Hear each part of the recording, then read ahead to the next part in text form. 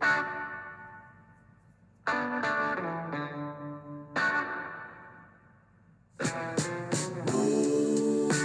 morning and welcome to the Marcus Today Breakfast Briefing. My name is Henry Jennings.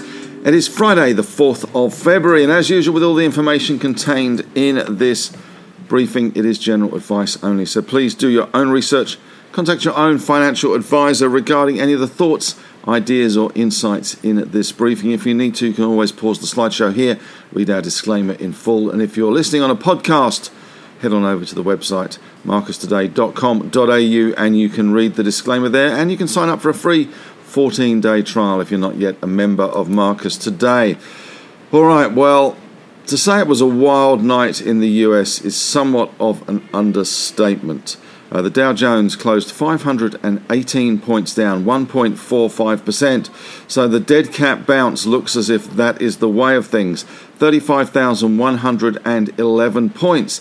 The Nasdaq, though, was where all the action was. The Nasdaq down 3.74%, 539 to 13,879. Of course, Facebook, or now known as Meta, was the major culprit there as it fell 26%.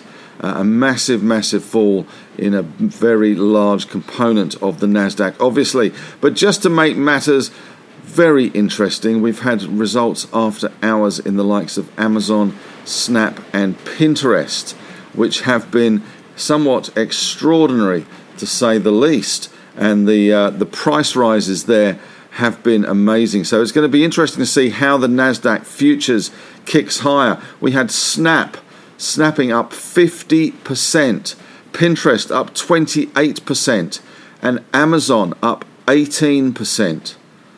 So it is certainly a wild ride. And if you think that humans are doing that in the US, you are sadly mistaken. This is all the algos, trading, everything connected to everything, and the market kicking violently either side. So it's going to be a very interesting day in the market. As S&P 500 was down in the middle for diddle, down 2.44% or 111 or 112 points to 44.77.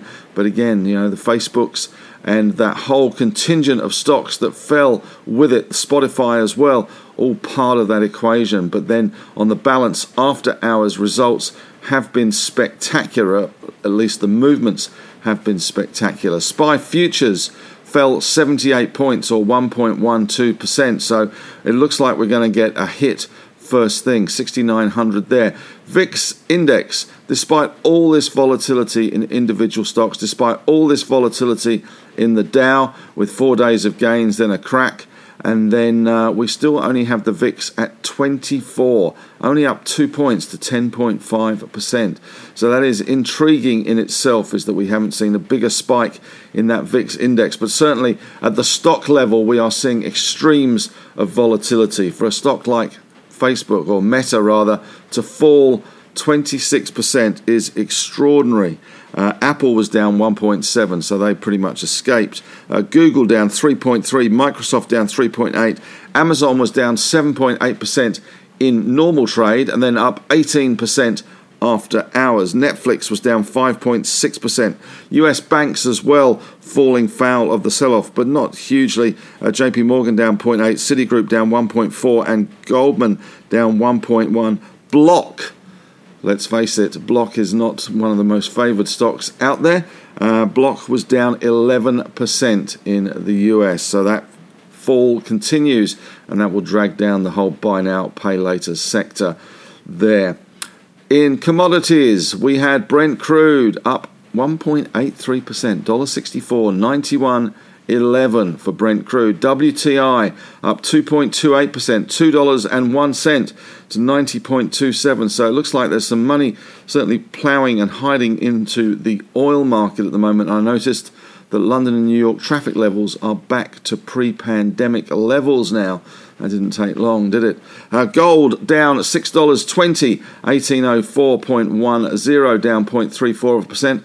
Iron ore up $4.20 in limited Asian trade, 145.95, up nearly 3%. In other commodities, Copper down 0.12, nickel down 0.2, aluminium up 1.8, zinc down 0.6, lead down 2%, and tin down 0.5%.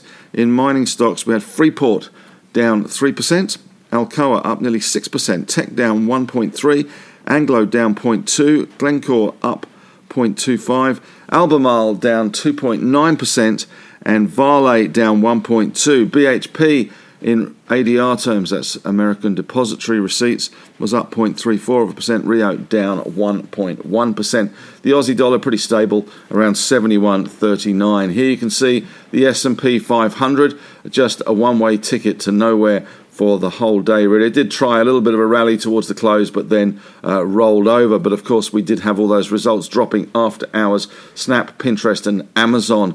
So where it goes from here on the futures market, I guess, is anybody's guess at the moment. But certainly, it may be enough to stem the red blood that's looking more and more like a Game of Thrones episode. The Red Wedding at the moment, especially for Facebook, or rather Meta. I bet they wish they'd never changed their name. But certainly their business model under some pressure from the likes of TikTok, streaming services as well. And as many users of Facebook will probably know, the only people using it nowadays are oldies, and the young kids have moved on: Instagram, TikTok, and the like. Major stories last night, where we talked tech woes. The Bank of England has hiked rates for its first back-to-back rise since 2004. More on that today in Henry's Take, talking about what's happening in my old Blighty, in the old country. Bank of England up by 0.25% now to 0.5%. So it's looking nasty there for their economy. And Boris Johnson also had 4 of his senior aides resign last night as well. The ECB, though, Christine Lagarde, is under pressure to acknowledge inflation risks, but no policy changes expected today. So we haven't seen any change from Christine Lagarde, but certainly under some pressure. European inflation is hitting highs again, as is US and UK inflation. So there are certainly some pressures on her to raise rates, or at least talk about raising rates. And interestingly, Janet Yellen acknowledged that using the term transitory was a mistake. Now, you can forgive them for using it once, maybe twice, but using it for the last year was certainly a big, big mistake. The Bank of Japan's deputy governor says premature to tighten monetary policy now, and the RBA sees hiking rates as early as June, with most economists seeing cash rate at 1 to 1.5% by December 2023. There's some in the US saying that the US rates will be 2% by the end of this year. And the Bank of Canada, which is their economy is as similar to ours, is their chief there, McClain, is uncertain about how quickly will inflation moderate as supply chains work through the bottlenecks. Brazil, rate rises there, another 150 basis point rate hikes, but says it's ready to slow pace of tightening if it needs to. And Yellen has said that she sees US inflation moderating by year end. The European zone composite PMI slows due to the effects of Omicron on services sector, and the UK PMI shows upbeat growth projections and record inflation. So the US-UK economy in some troubles at the moment. What to expect today? Well, to be honest, it could do anything today, given that we have got that big fall in SPI futures with a 78-point fall at least from the SPI futures. But those results after hours may give us some pause for some optimism creeping back in. We also have the Statement of Monetary Policy, which is scheduled to be released at 11:30 a.m. by the RBA. So that is going to be interesting there as well. Of course, it's been a big week for the RBA with their board meeting on Tuesday.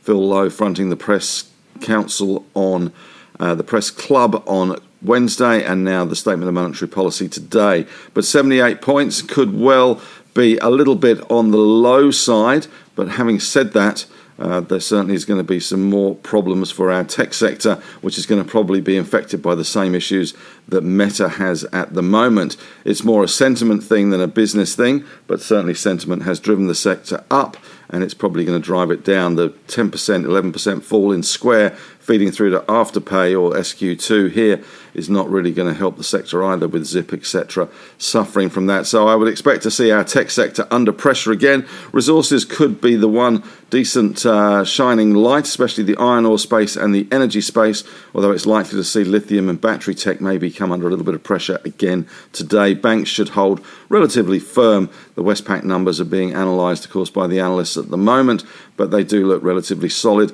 and I have got a bit of a rant on the banks in Henry's Take today if you're interested in my thoughts on the banking sector.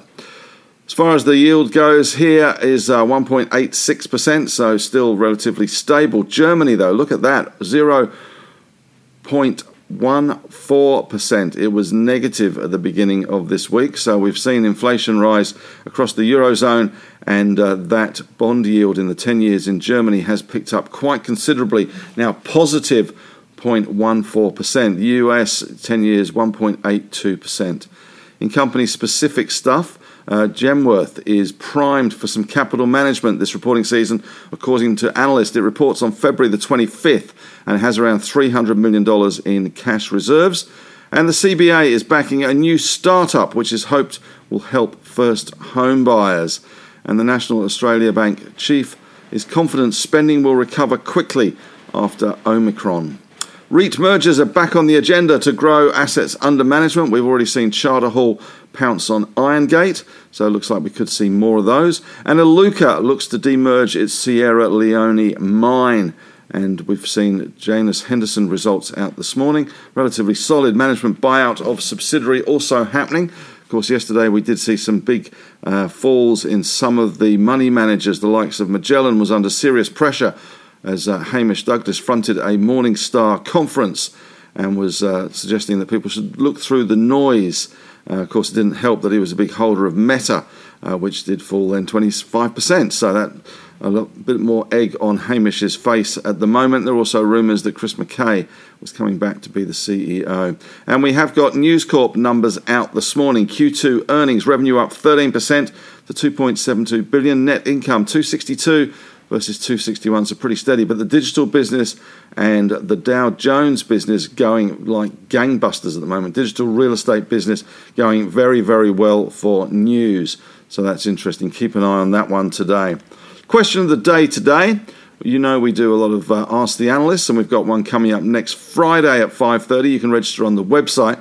But I have been thinking that maybe we need to do a physical Ask the Analyst and an in-person meeting. One of the members suggested this on an email, that maybe we have a venue and we get members together and they can have a beer and a glass of red and we can have a chat, and nothing particularly formal, but it's good to put names and faces together and chat about issues of the day and some of the stocks that people are interested in. So would this be something that interests you? Obviously, COVID and Omicron at the moment is prohibiting that a little bit, but would it certainly be something that would be of interest to you? Very informal, no presentations, no hard sell, just an opportunity to meet fellow members and talk about stocks in real life, as they say, IRL.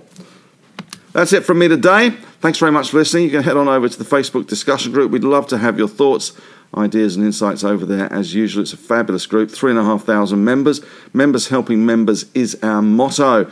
And don't forget, there are 3 other streams of podcasts that you can listen to. The Marcus Strategy podcast, the On the Desk podcast, and the On the Couch podcast. And next week I'm getting Marcus on the couch, so it's your opportunity to ask him any questions you like. I'm going to put them to him live, see if I can make him squirm as much as Scott Morrison was made squirmed at the press club on, when was it, Tuesday? Feels like a lifetime ago, given the volatility in the market. But that's it from me today. Thanks very much for listening.